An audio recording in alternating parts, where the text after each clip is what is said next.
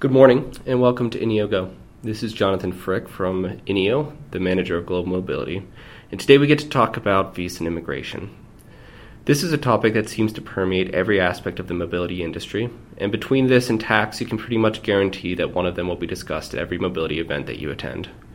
This right here is why I really enjoy doing this podcast, because I get to talk about topics like visa and immigration that I don't get to deep dive into on a regular basis in my day job. My guest today is a true mobility and immigration pro.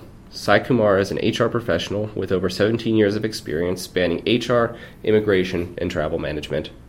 With a bachelor's in business administration and a diploma in travel management, he started his career with travel management companies and moved on to manage corporate travel for the leading IT firm. After a few years of leading the function, he developed passion for immigration, which led him to his current position of leading the international mobility for the UK and Ireland for a leading digital transformation company based in London. I hope you enjoy this candid and straightforward conversation regarding the immigration arena today, as well as insights into where we believe it could be moving.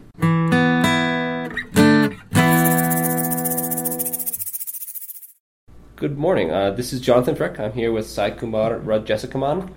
And we're going to be talking about visa and immigration today. It's a topic that gets discussed at every conference that I go to.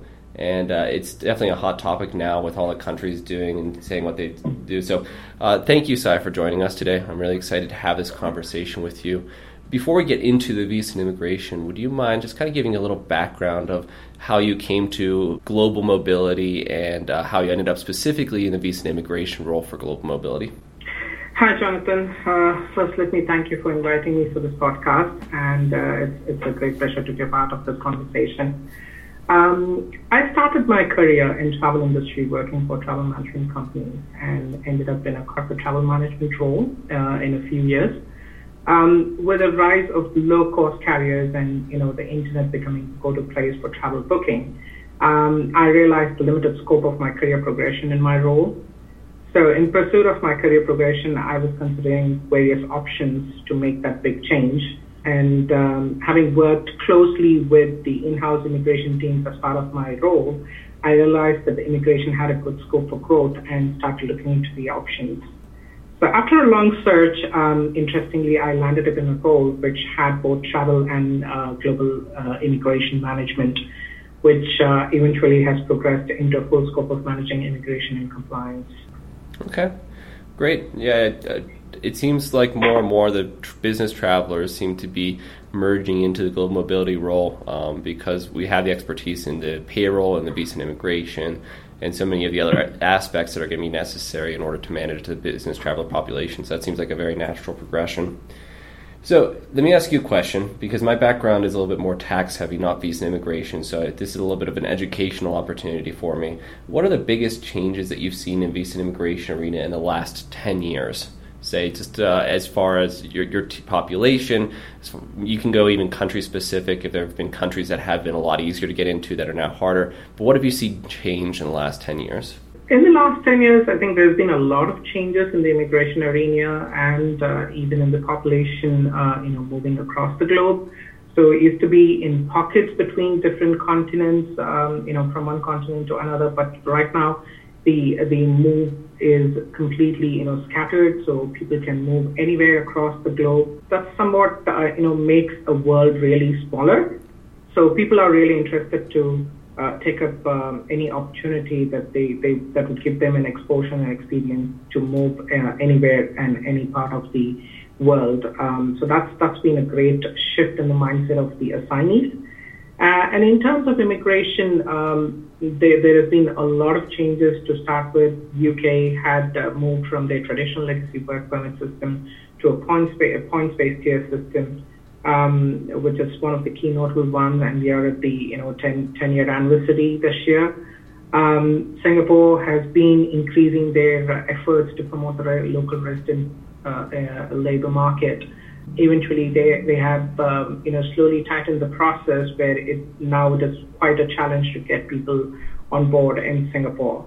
where the companies are taking much more efforts to consider the local hiring as the first option, and bringing in expatriates has become the least preferred one. And there has also been other changes globally in terms of the way the immigration is being looked upon, with the increase in the political situations and the migrant population statistics. It's getting really tough to bring in more people in more compliant manner. It's all to contribute with the political and the various situations, practical situations currently across the globe. You mentioned for the United Kingdom in particular, they moved to a points-based system. I'm not very familiar with that. Can you kind of give us a foundational explanation of how the point system works? Absolutely. So United Kingdom used to have the regular work permit system where the employees who needs to move to the UK, non-EU nationals, basically will have to file an application. The employers will file an application with the UK Visas and Immigration. That's well called as Home Office, basically. So we used to file an application with them where they used to issue a paper-style work permit based on the position that's been applied for, which could again be an intra-company transfer, or it could be a local employment, basically. So they completely moved to a points-based system where they were scoring points against each attribute of the position, the language requirements, the qualification requirements. So each requirement is being awarded a certain level of points, and only if you meet the basic threshold in terms of the points, you will be granted a visa. So this was more simplified. The process was much quicker when compared to other countries, and when they moved to this points-based system. And it was, I still see this a bit easier when we come into intra-company transfers, where the turnaround times are much more predictable, depending upon where the employees come from in terms of the visa application process, provided you also have more, options in terms of getting premium processing done, which is much quicker, which usually supports the business requirements, which comes with a very less lead time. So this is a huge shift, but this shift came with a lot of responsibility on the employer side to make sure they maintain the records as per the sponsorship requirements. A sponsor license had to be obtained in order to sponsor employees. So this was the key change that shifted the entire immigration framework of UK, and it has been running successfully so far, with some of the challenges in terms of getting the allocations, which always is there in terms of the quota levels that's applicable for a Tier 2 general. So they also moved into different tier categories of visas, under which different categories of people can be brought in based on the occupations and the purpose of their assignment in the UK. Now, you're based in the UK, is that correct? Yes, that's correct. So probably the majority of your visa and immigration statuses you deal with are in the UK, and so you'd have a really good grasp on this. Do you think there's a bias associated with it, that if you're coming from a specific country that it's going to be easier, or if they have a certain background it's going to be easier? Just kind of curious. Honestly, I don't feel there is a bias, actually speaking. But having said that, there are certain concessions, especially in terms of the language requirement. So if you come from a native English-speaking country, you don't need to, undergo an IELTS examination to prove your language skills. Or there are certain, recognized university outside of the UK. If you've completed your degree, basic degree course with medium of instruction as English, you can get that certified by UK NARIC to be equivalent to confirm your language proficiency in English. So that's a bit of an example where we have a concession, but I don't see a bias as such, because it's just the processing timelines that varies, and which could be for anyone, depending on where they come from. It again has other factors such as the workload of the local consulate or the the situations that is prevailing and various other aspects to it. So I really don't see a kind of bias over there. Okay. And do you see this process as being encouraging to having foreign nationals come into the United Kingdom, or do you think it's a discouragement, or do you think it's neutral? Because I'm just asking because in the United States we're very partisan over here, and that there are some people that say keep everybody out, and then there's some people that say bring as many people in. So do you think this process leans in one direction or another, or do you think it's just an efficiency increaser like you were talking about? I will have to compare, other countries basically. So I do also deal with the Republic of Ireland. So I see a huge difference in terms of the processing timelines basically.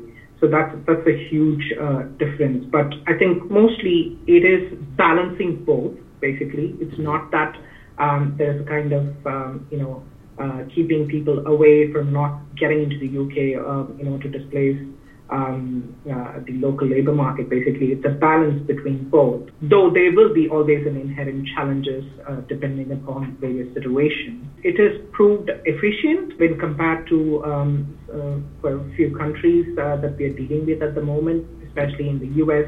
It's always been a challenge getting people on board, or rather for somebody to settle and have long-term plans. It's not easy for you to plan for the next 10 or 20 years, basically, because that's what it takes for somebody to settle in the U.S. and obtain a green card.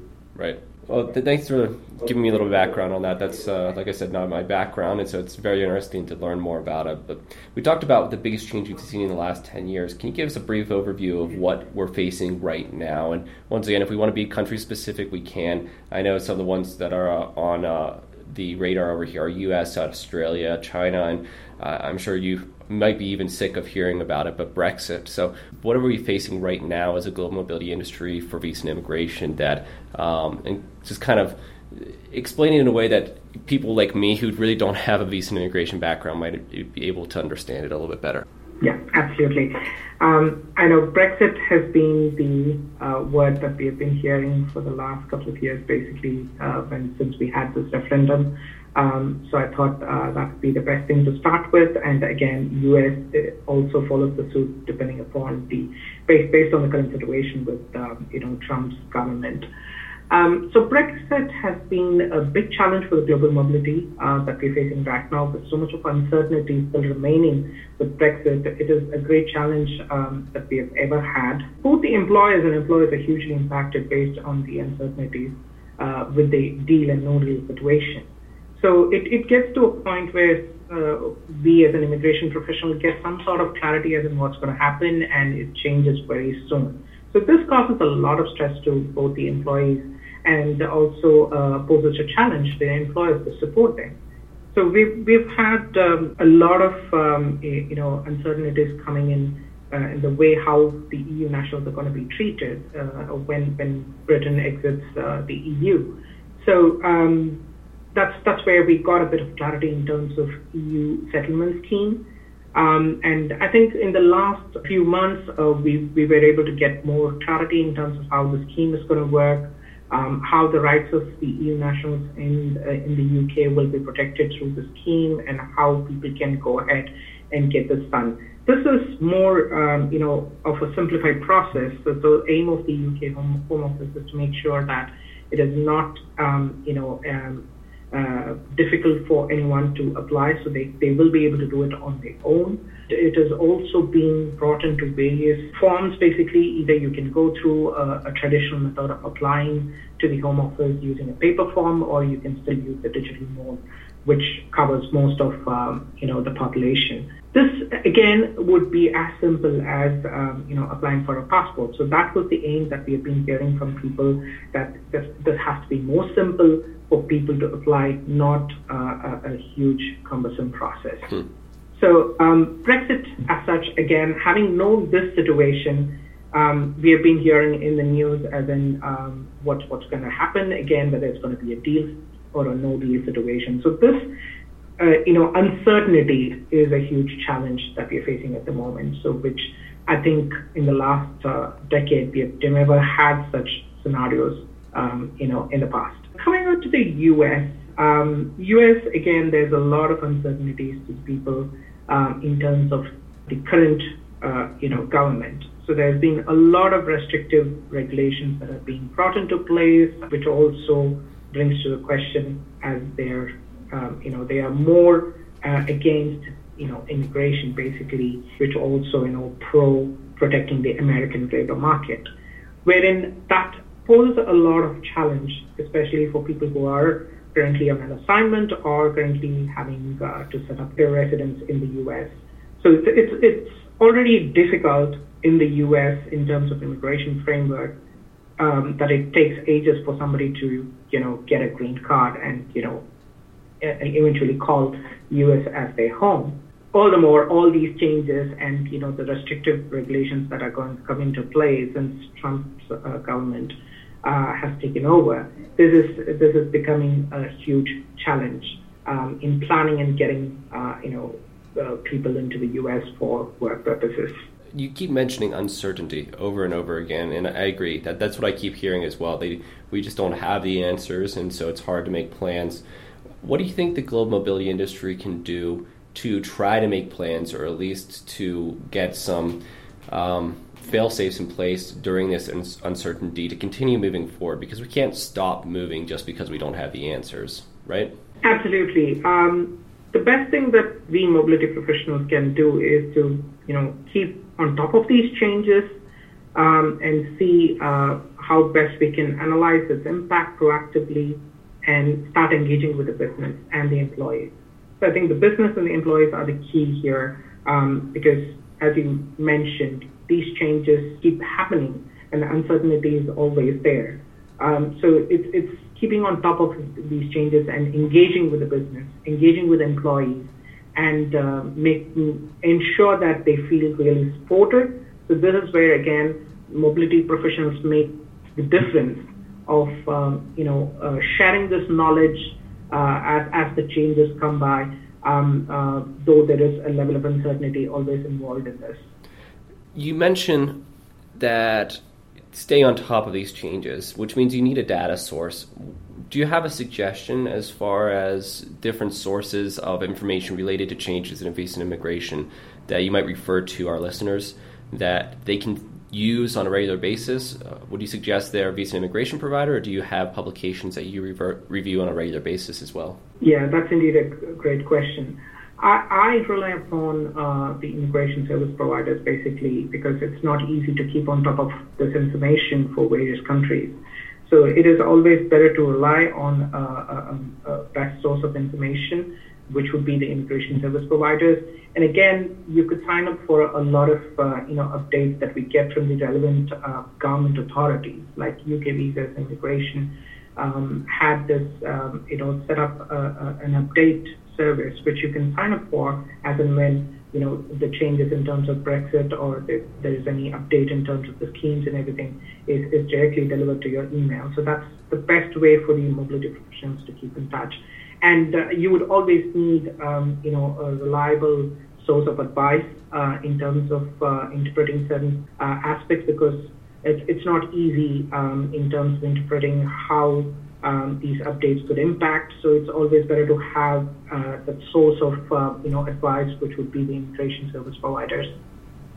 Talking about the service providers a little bit more, I know there's sometimes a communication disconnect between the service providers and the corporate. So from your perspective, what do you think the service providers can do to step up and really help the mobility industry, help the corporate entities, help the employees that are moving in this uncertain time, but also just on an ongoing basis as well?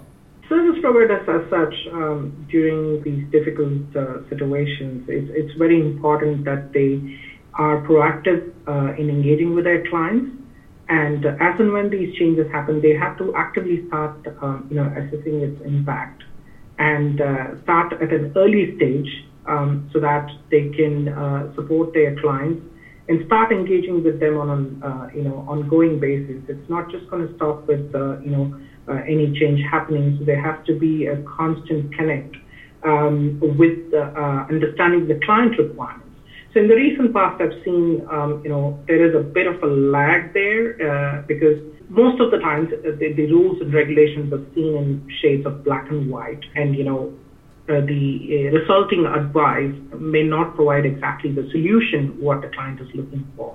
So that is an area where service providers especially have to really focus on and look at how a solution can be delivered rather than just providing advice with black and white, in terms of the regulation. And as a mobility industry, not just looking at the service providers, but the corporate entities, the mobility professionals, the whole 9 yards, if you will, how can we improve our processes? Because I feel like we kind of just take it as it is and don't really put in the effort in order to improve it.